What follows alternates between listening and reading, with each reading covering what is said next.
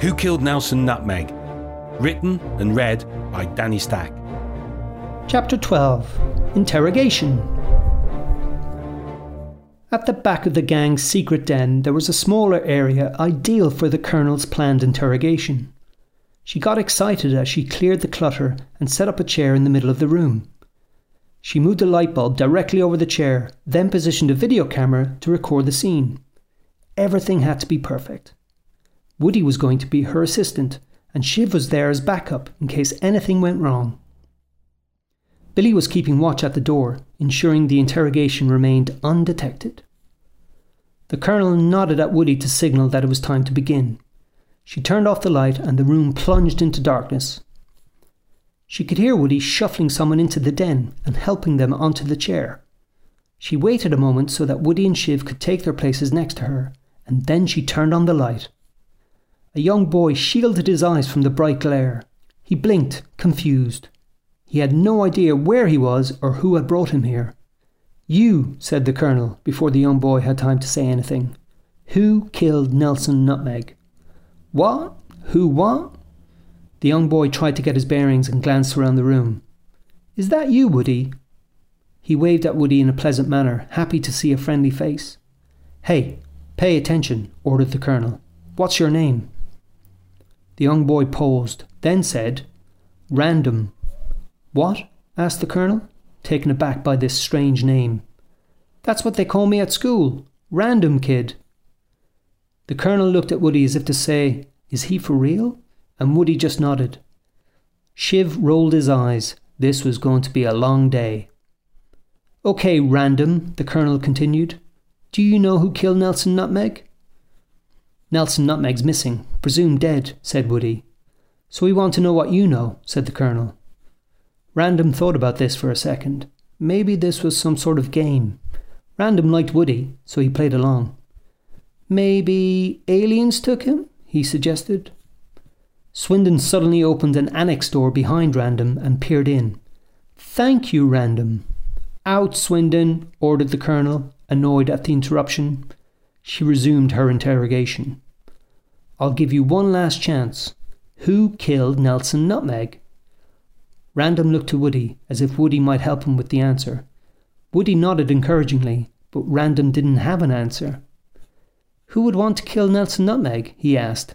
"That's what we want to find out," said the Colonel, getting increasingly frustrated. Her other interrogations were equally unsuccessful. A young girl wouldn't stop crying at the idea that Nelson Nutmeg had died. Another boy kept making fart noises using his hand and his armpit. A slightly older boy thought he could take the Colonel's video camera, but Shiv stepped in to make sure no one was stealing anything. The Colonel used all the methods she had seen on battle duty, but the interrogation didn't give them any information they were hoping to find. The Colonel was on the verge of giving up when Woody brought in the final interviewee, a geeky-looking girl. At first, the geeky girl read her comic book, not really interested in what the Colonel was talking about, or the fact that she was being filmed. The Colonel and Woody told her about what had happened to Nelson Nutmeg, but they were tired now and didn't expect any useful response. But then the geeky girl suddenly thought of something. "I saw someone tampering with the fire extinguishers," she said. "Who?" asked the Colonel, perking up at the prospect of finding out actual information. "Ball guy, scary," the geeky girl replied. "Mr. Slug," said Woody. "Creepy marble, eats slugs." The geeky girl looked around the room, unimpressed by her surroundings and the gang's film equipment. "Your lighting setup is all wrong, by the way," she said. That was it. The Colonel had had enough. "Ah! This line of questioning is over and out." She turned off the camera and stormed out.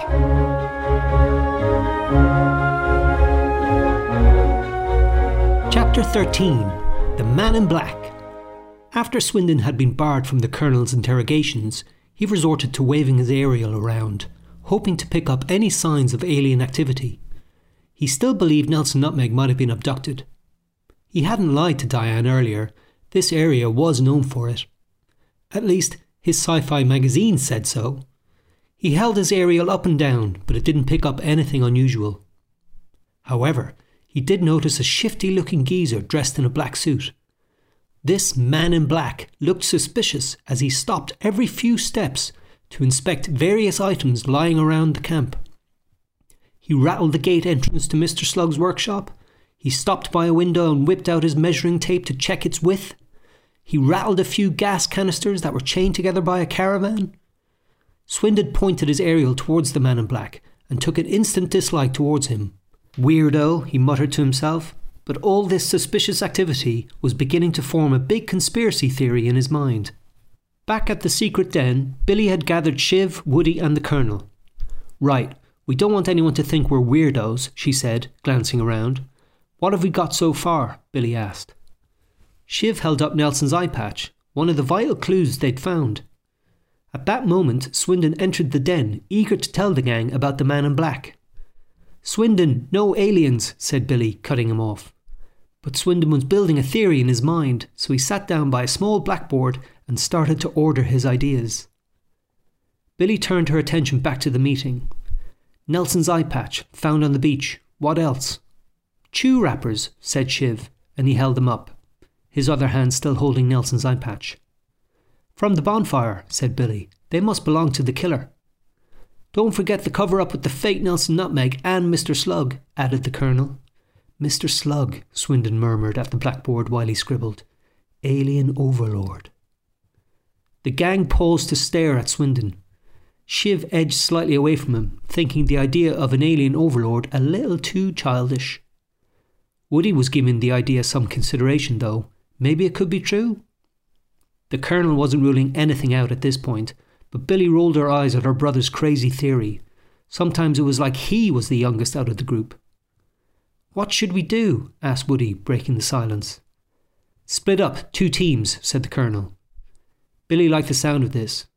"Me and Shiv will stake out Diane's office," she said. The Colonel clicked her fingers towards Woody.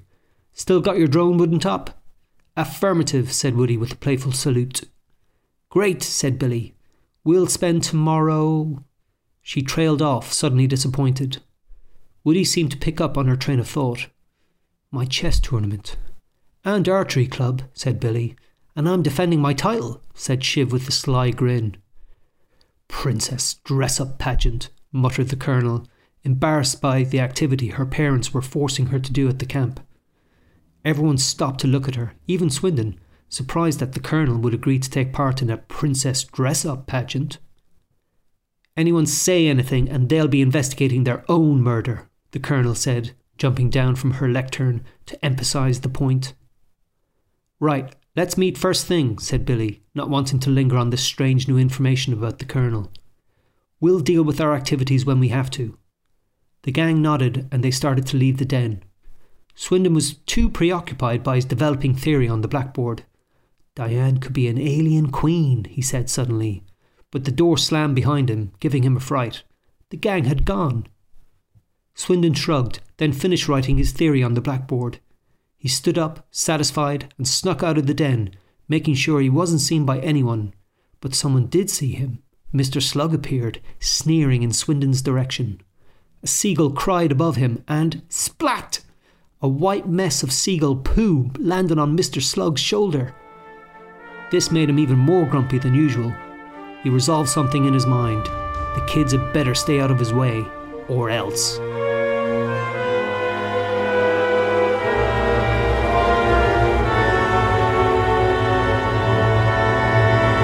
Chapter 14. Stakeout. The next day, Billy got up early so she could sneak out of the caravan before anyone else was awake. She tiptoed out of the bedroom so as not to disturb Swindon. She was excited about the day ahead. She and Shiv were going to stake out Diane's office. But Billy's thoughts got distracted by Swindon muttering in his sleep. "Diane's an alien queen," he said as she crept down the small hallway.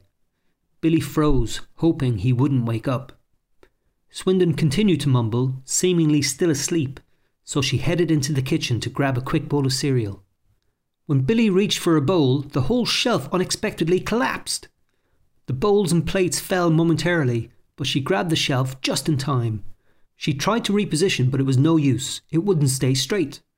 She ended up wedging a wooden spoon under the shelf to keep it steady, and she carefully walked backwards out of the caravan before anything else could happen. She could always eat at the stakeout. Billy made her way towards Shiv's caravan, trying to stay quiet. It was still early in the camp. Not a lot of people were around. It was good to stay low and out of sight, but then, thud! Shiv kicked his caravan door open. "I'm going out," he cried. Then he saw Billy.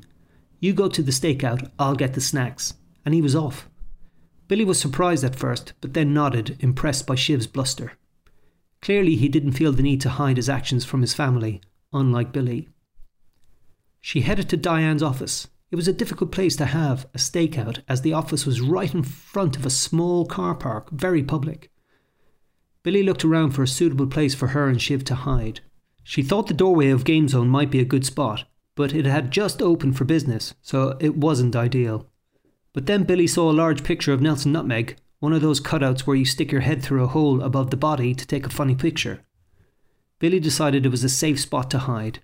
She got herself into position and peered over the head-shaped hole every now and then, but there wasn't much action so far. Maybe it was too early. "Snackaroonies," Shiv said as he arrived, giving Billy a fright. "Shh," said Billy. Shiv ignored her and plonked down a variety of snacks, a couple of Nelson nut bars, some chocolates, crisps and lollipops. "Any action?" He tried to poke his head through the cutout, but he couldn't quite reach. He turned swiftly, grabbed a nearby crate, placed it in front of him and stepped on top. Now he could see perfectly. "Maybe she's in there already," he said, but there was no sign of anyone. He stepped off his crate and sat down beside Billy. "Nelson nut bar?" he offered. "No chews then?" she asked. "They always sell out early." Billy unwrapped the nut bar and took a bite. They slipped into a comfortable silence for a moment. Billy glanced at Shiv. He seemed to be deep in thought. Or maybe he was building up to a fart. It was hard to tell with Shiv sometimes. But Billy remembered what he had said before about not coming back next year. "You'll miss all this if you're not coming back," she said. Shiv didn't say anything and looked away. Billy thought he was sulking. This made her angry. Why did he always have to act like the silent, tough guy? It wasn't like she forced him to hang around with her and the gang. "If you don't want to help, you don't have to," she said. "I think my parents are splitting up," Shiv said in a low voice. Billy felt foolish for being angry at Shiv. "I'm sorry, I didn't mean—" "It doesn't matter," he said. "Finding out who killed Nelson Nutmeg is better than watching them argue." They slipped into another silence, but not as comfortable as before. Billy felt like she should say something to lighten the mood. "Might not be back myself next year," she said, trying to sound casual. "My dad keeps talking about a Mediterranean cruise or something." Shiv shuffled in his seat, not sure what to say. He stood on his crate to spy on Diane's office again. "Movement," he said. Diane stepped into view, holding a folder which had Nelson Nutmeg written on it. "Follow?" Shiv asked and turned to Billy, but she was already following Diane.